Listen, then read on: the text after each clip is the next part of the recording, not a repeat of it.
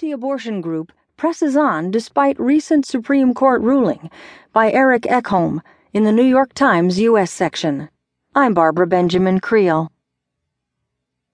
Stung by the recent Supreme Court decision that overturned Texas abortion clinic restrictions, leaders of the country's largest anti-abortion group are redoubling their efforts for restrictions on abortion that they claim will prevent fetal pain and that they think can fare well in